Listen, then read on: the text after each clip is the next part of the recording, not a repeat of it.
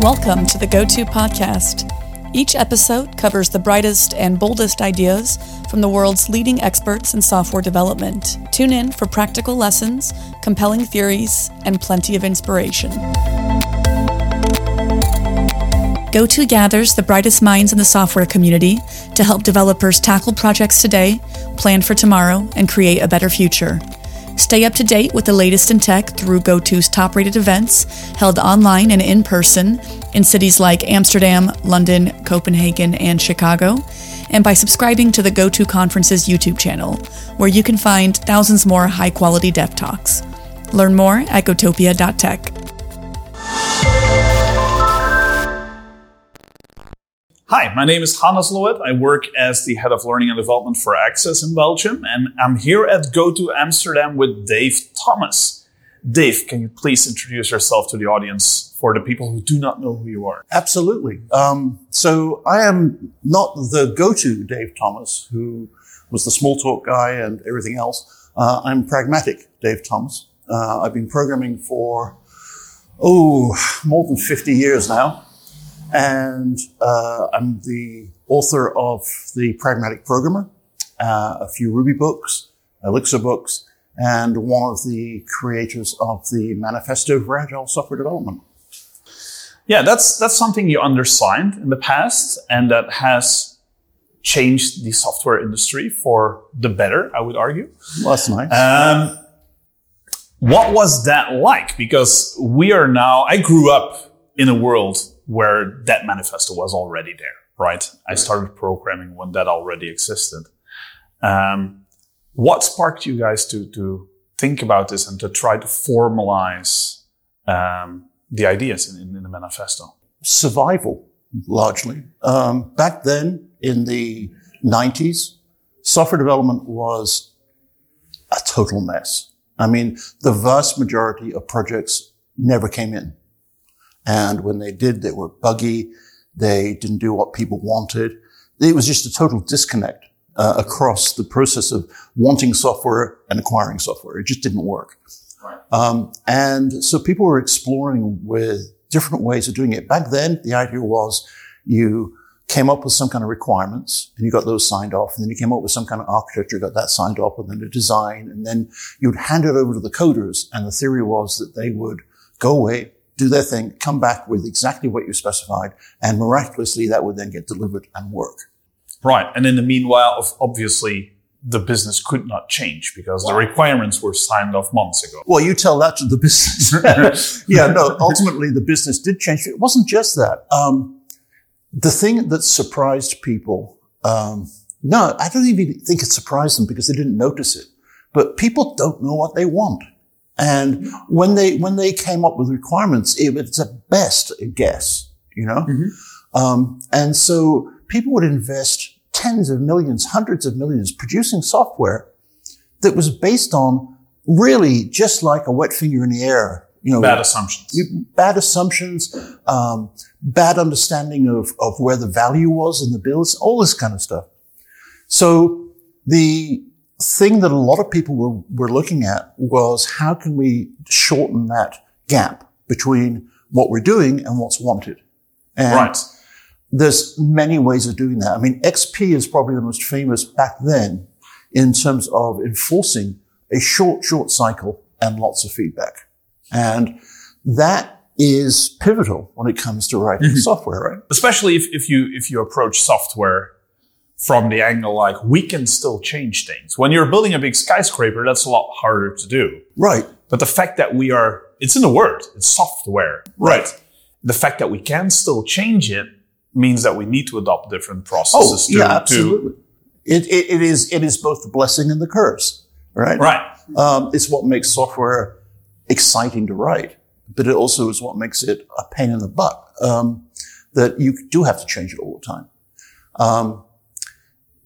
It's actually, if you look at it in a slightly different way, I would say that one of the problems of agility is that back then we didn't have this kind of explosion of frameworks and techniques and tools and everything else because we couldn't.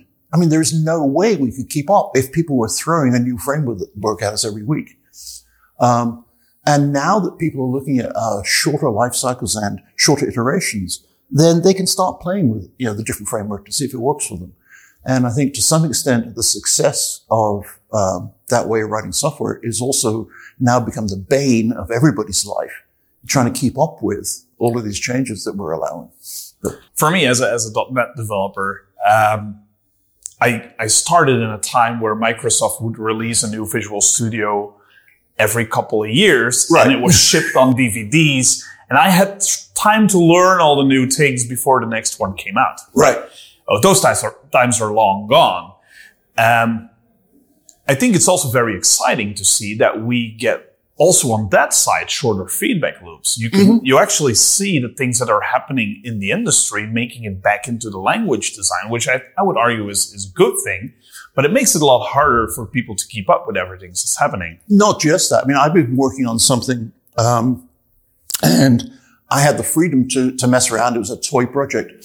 So I was playing with React, and then I tried Next, and then I switched across to try Solid just because I thought it looked kind of cool.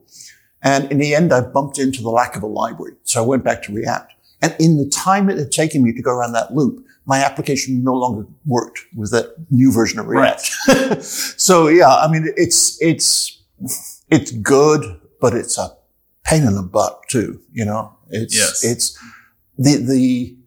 unless you lock down the version of absolutely everything, then you're guaranteed to be out of date within a couple of months, which is scary. I had a discussion with a customer a few weeks ago where I was writing a proposal for them. They asked me, why do you want to use .NET 6? Right. 7 is out already. And I was like, 6 is going to be supported for longer, and we will swap it to 8, and we'll skip the intermediary ones because it's not going to be big revolutions in between. So right. Let's keep some stability for the team and focus on delivering something that you can do something with. Yep. Because your customers are not going to care whether it's .NET 6 or 7 or whatever. Right. And in fact, I think that's actually a really wise move because we are obsessed with bright, shiny things in this industry, Yeah, I call it magpie developer. Yeah, exactly. So it's like the new shiny thing. I want to put that on my resume, so I'm going to use it in my project. Exactly right. Exactly right. And invariably that makes projects, take twice as long as it should. Yes. It takes away a lot of the focus from what we're actually there to do. And what I have always felt that the manifesto was about is putting value in the hands of the users, right? Yes. And I would argue that is our entire reason for being as software developers is to deliver something that works, that people can do their jobs with. I think that's certainly the primary value that we have and the primary reason we have to exist. I think we also have a secondary reason, which is to make ourselves better. Sure. And that is the hard one. But that's the one that rings back to the whole pragmatic programmer, doing coding katas to improve yourself, practice in side projects and not in your day job, that sort of stuff, right? Yeah. And I think that's still valuable advice. I still do it. In the old days, I used to try and keep up with everything. Now that's just a recipe for mental breakdown. But I still try to keep up. I still try to, try new things. Because expand your toolbox. It's not so much expand it as refresh it every now and then. Okay. Yeah. So if you've been using the same tool so long that it's really, really comfortable and you kind of worn your fingers into the handle, maybe it's time to think maybe it's a different one, I love the fact that you mentioned Elixir as well. I'm definitely rooted in the .NET ecosystem. Right. But one of the things that made me think completely differently was learning Akka.NET and the actor model, which you have in Elixir as well. Made me think about the whole threading problem from a completely different angle. Mm-hmm. And I always love it when something takes me out of my comfort zone. So learning Java will not change that much because they're very similar languages, but something like an actor model or functional programming, that makes you think about certain problems from a different angle. And then you bring them back even to C#. Like you start applying different patterns in the languages that you're using because you saw something somewhere else. My first object-oriented programming was in Simula in, I got to get this right, 1974. Right. And I was -8 then. that makes me feel so good. And I have been doing OO programming. There was a spell when I was doing assembler in C and then other languages. But from the mid-'80s onwards, I've read almost all the programming I'm doing was object-oriented. And I was like, this is the way it has to be. It's just so natural. And I wanted to get into functional and to try it, and I could not find a language that I felt comfortable with.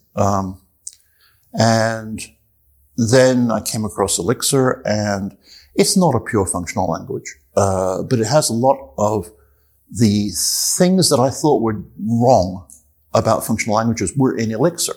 The immutability, for example, the lack of control statements. And I discovered that I was wrong, and having spent so many years writing this code, that took me a while to come to that realization. But the realization, actually, yeah, OO has its place. But, now, when I write, for example, JavaScript, I almost never write a class. I'm writing my JavaScript as functions and closures and, doing it in a very, very much a more functional style. And that came from learning Elixir. That initially came from learning Elixir, and then I finally convinced myself to do some Haskell and Reason and a whole bunch of other functional languages. And now I write even in JavaScript, I will write most of my code using mutations on immutable data structures because it's easier to reason about. And it takes away a lot of side effects that you would have from traditional OO programming as well. And particularly in JavaScript, where it's such a mess. I think it's. We have a song about that. It's a good idea, I think, to put some discipline and constraints on yourself, That's obviously. And I think that teams struggle with that is finding out, a way that the whole team works in the same boundaries when you're producing code, especially in modern languages. Right. If you look at like the big mastodons in the programming language world, you can use them in very different ways. Right. And I would argue if you apply that functional programming style in a language like C#, that should be a team decision because you want to have the entire code base behave in a similar way. Otherwise, it's going to be quite impossible to onboard new people on products like that. Absolutely. I mean, yeah, nothing is worse than a team with one evangelist and who says, we have to do it this way. And they all go, no. I've used the analogy of that particular problem is you build a tree trunk and you can date a certain feature in the code base on the practices that were being applied to build that feature. So we have this front-end framework and this way of structuring the code. It must have been built 2018. Right. And what teams forget is it's okay to change your practices, but you have to hollow out the trunk. Like the old practices need to eventually go so that you have a manageable stack that you can onboard new team members on. Otherwise, that becomes something too painful. Yeah, and I think the mistake people try to do is to migrate existing code bases.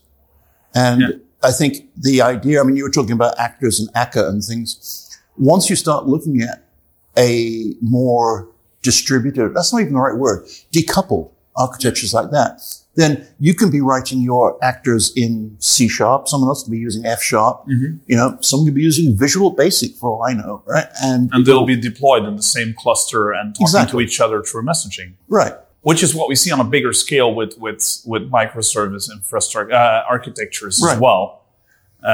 Being made, also that has become easier to do with the modern stuff. Right. What future do you see there? Because you already mentioned things are moving fast and they're changing quickly. In the current state of the industry, what are the things that you're really excited about to see where they're going to go? Immutability is, I think, the next frontier. And by immutability, I mean way more than just data structures that you can't change in a functional language. There are so many problems that go away if once you've done something, you can't change it. It is stunning. For example, if your databases are immutable, then you can think of every single change you make as creating a brand new database. Okay. Right? And therefore, if I have the ID of that database, some unique number that identifies that particular database, and pass that around, then that will always be the same. It's an immutable database, right? Which means I don't have to worry about transactions anymore, right? I do have to worry about merging every now and then, but that's okay. It's constrained by the database. There are so many things that you can do better if you have immutable databases. Even down to the fact that you can do queries backwards in time, because each database is there. And if you have some directory that says, well, yesterday's database was called 123, then I can query 123 and get yesterday's data. You know, it's amazing. That's one of the things that I've been doing with event sourcing, where you have an append-only log of the things that are happening, and you can go back to a certain point in time. But what you seem to be proposing goes even a step further than that. Yeah. You can get like yesterday's snapshot of the entire... Yeah, but it's no longer a snapshot. It's the reality. It is the database. It just happens to be a different database to the one that someone else is using in today's. And it's one of those things where if you hear... Is that one of the things that's already brought into practice? Oh, yeah. Datomic is a database in the closure world, JVM, that is immutable. There's quite a few, actually. If you look around, there's quite a few immutable databases available to you. But I think that will start to spread a lot more. Particularly, it's really, really good at having local databases that you then have to resolve up into more general global databases. So for edge stuff and things like that, it's just a great technology. But here's the one I think is going to freak people out. Immutable code.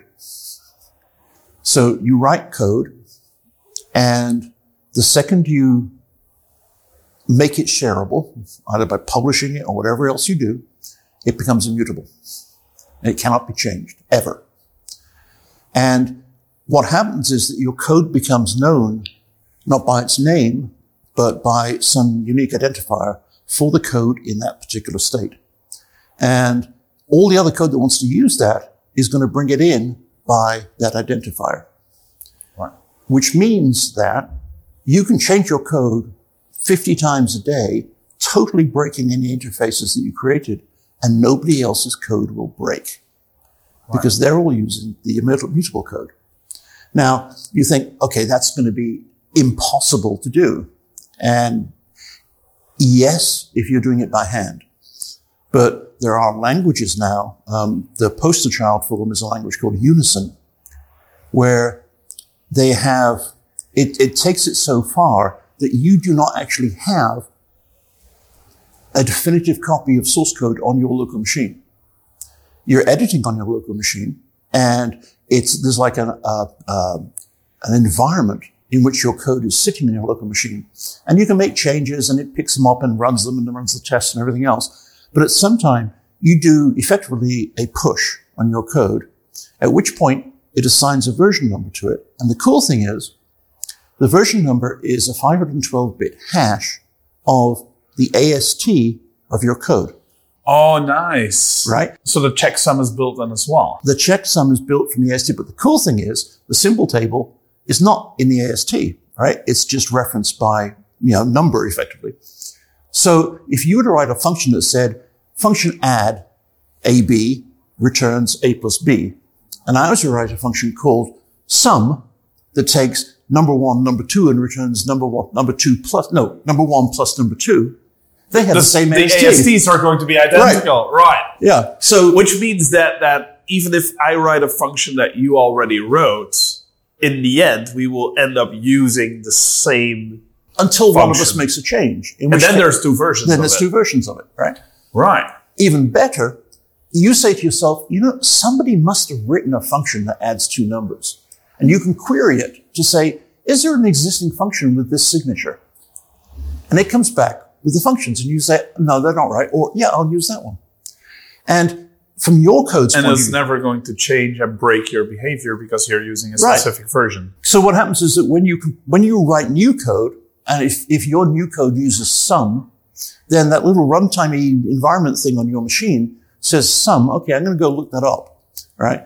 And it knows that sum corresponds to this particular hash. Right. So that you see sum, but inside the AST, it's the hash. And then when it saves it up, it's the hash.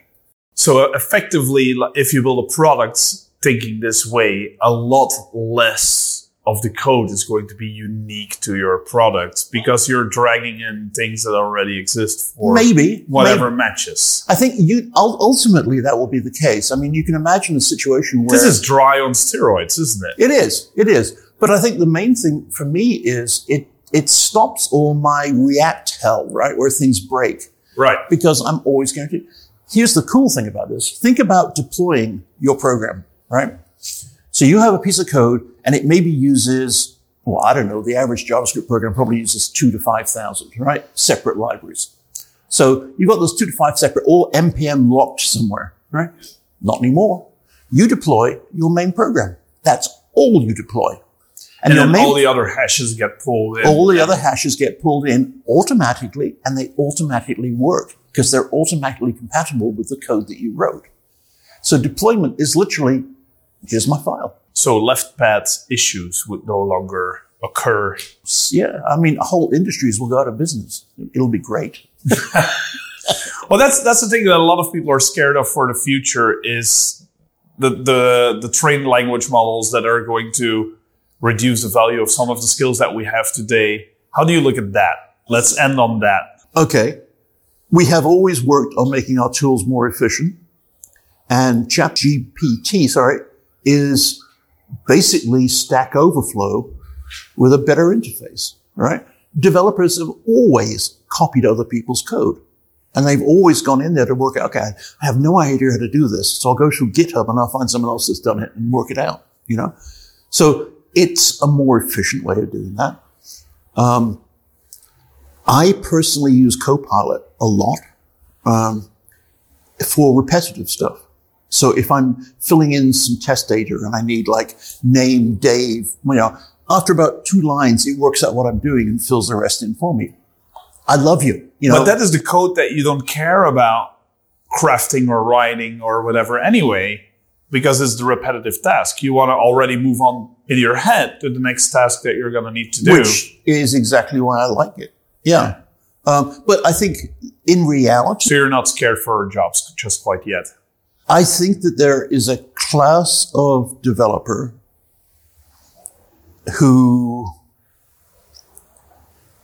could easily be replaced. Because I think there's a class of developer that really has never learnt how to code and survives with copy and paste and, good excuses. I think that the time of I don't think you will go to ChatGPT and say, write me a payroll system. That's not going to happen anytime soon. But I think that,